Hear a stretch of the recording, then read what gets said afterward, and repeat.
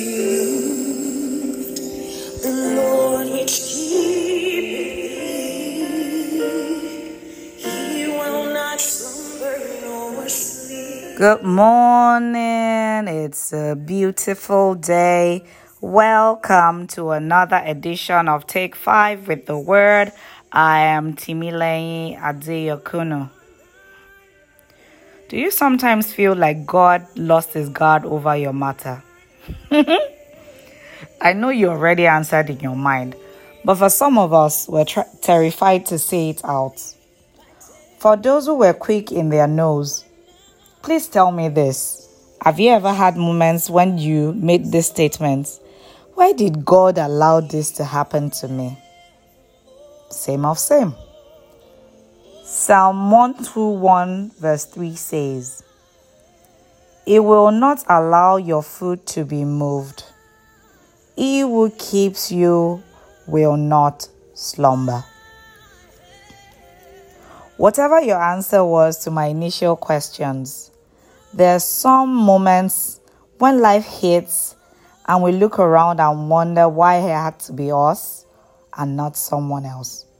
We wonder why our knowledge of God and even our relationship with Him wasn't enough to prevent certain things and situations from happening. Today's word says, God will not allow your foot to be moved. He who keeps you does not slumber nor sleep. This brings our attention to two things. First, God does not sleep or slumber, and He keeps us. So the only reason you're still standing, in spite of all you've been through, is because there is a God who is deliberately keeping you. Think about it. There are people who have gone through much less than what you've been through and didn't make it through. But here you are, alive and kicking, with your right senses. Something or someone kept you and is still keeping you. The second thing is this: God will not allow our foot to be moved. This means He ensures we aren't swept away by the issues we face. If we allow Him, He keeps us rooted in Him, no matter what comes our way. God is very much concerned about our posture in trying times. How are you weathering that storm? In self-condemnation, blaming God, wallowing in pity, being moody, being mean to others, being manipulative, saying your way or the highway? Or in God's presence, knowing He is your ever-present help in time of need. Knowing He is the one always willing to sustain you through trying times. And ultimately, it will bring you out of that situation if you remain in Him with the right posture and attitude.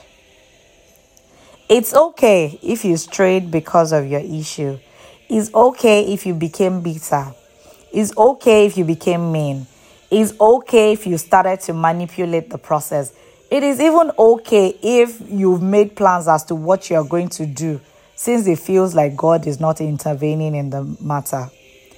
What is not okay, however, is that you remain where you've strayed and you remain adamant in your plans, even after listening to this message today.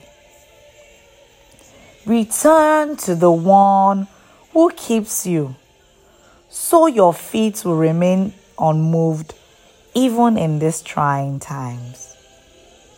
Let us pray.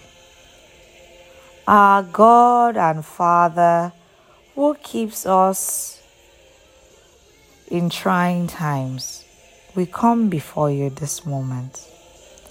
We thank you for all you've done and all you're still doing in our lives.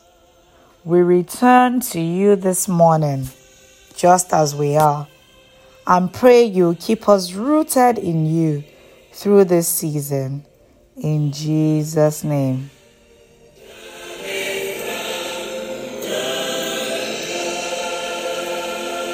Until we meet again on another edition of Take 5 with the Word, I remain Timileyin Adeyokuna.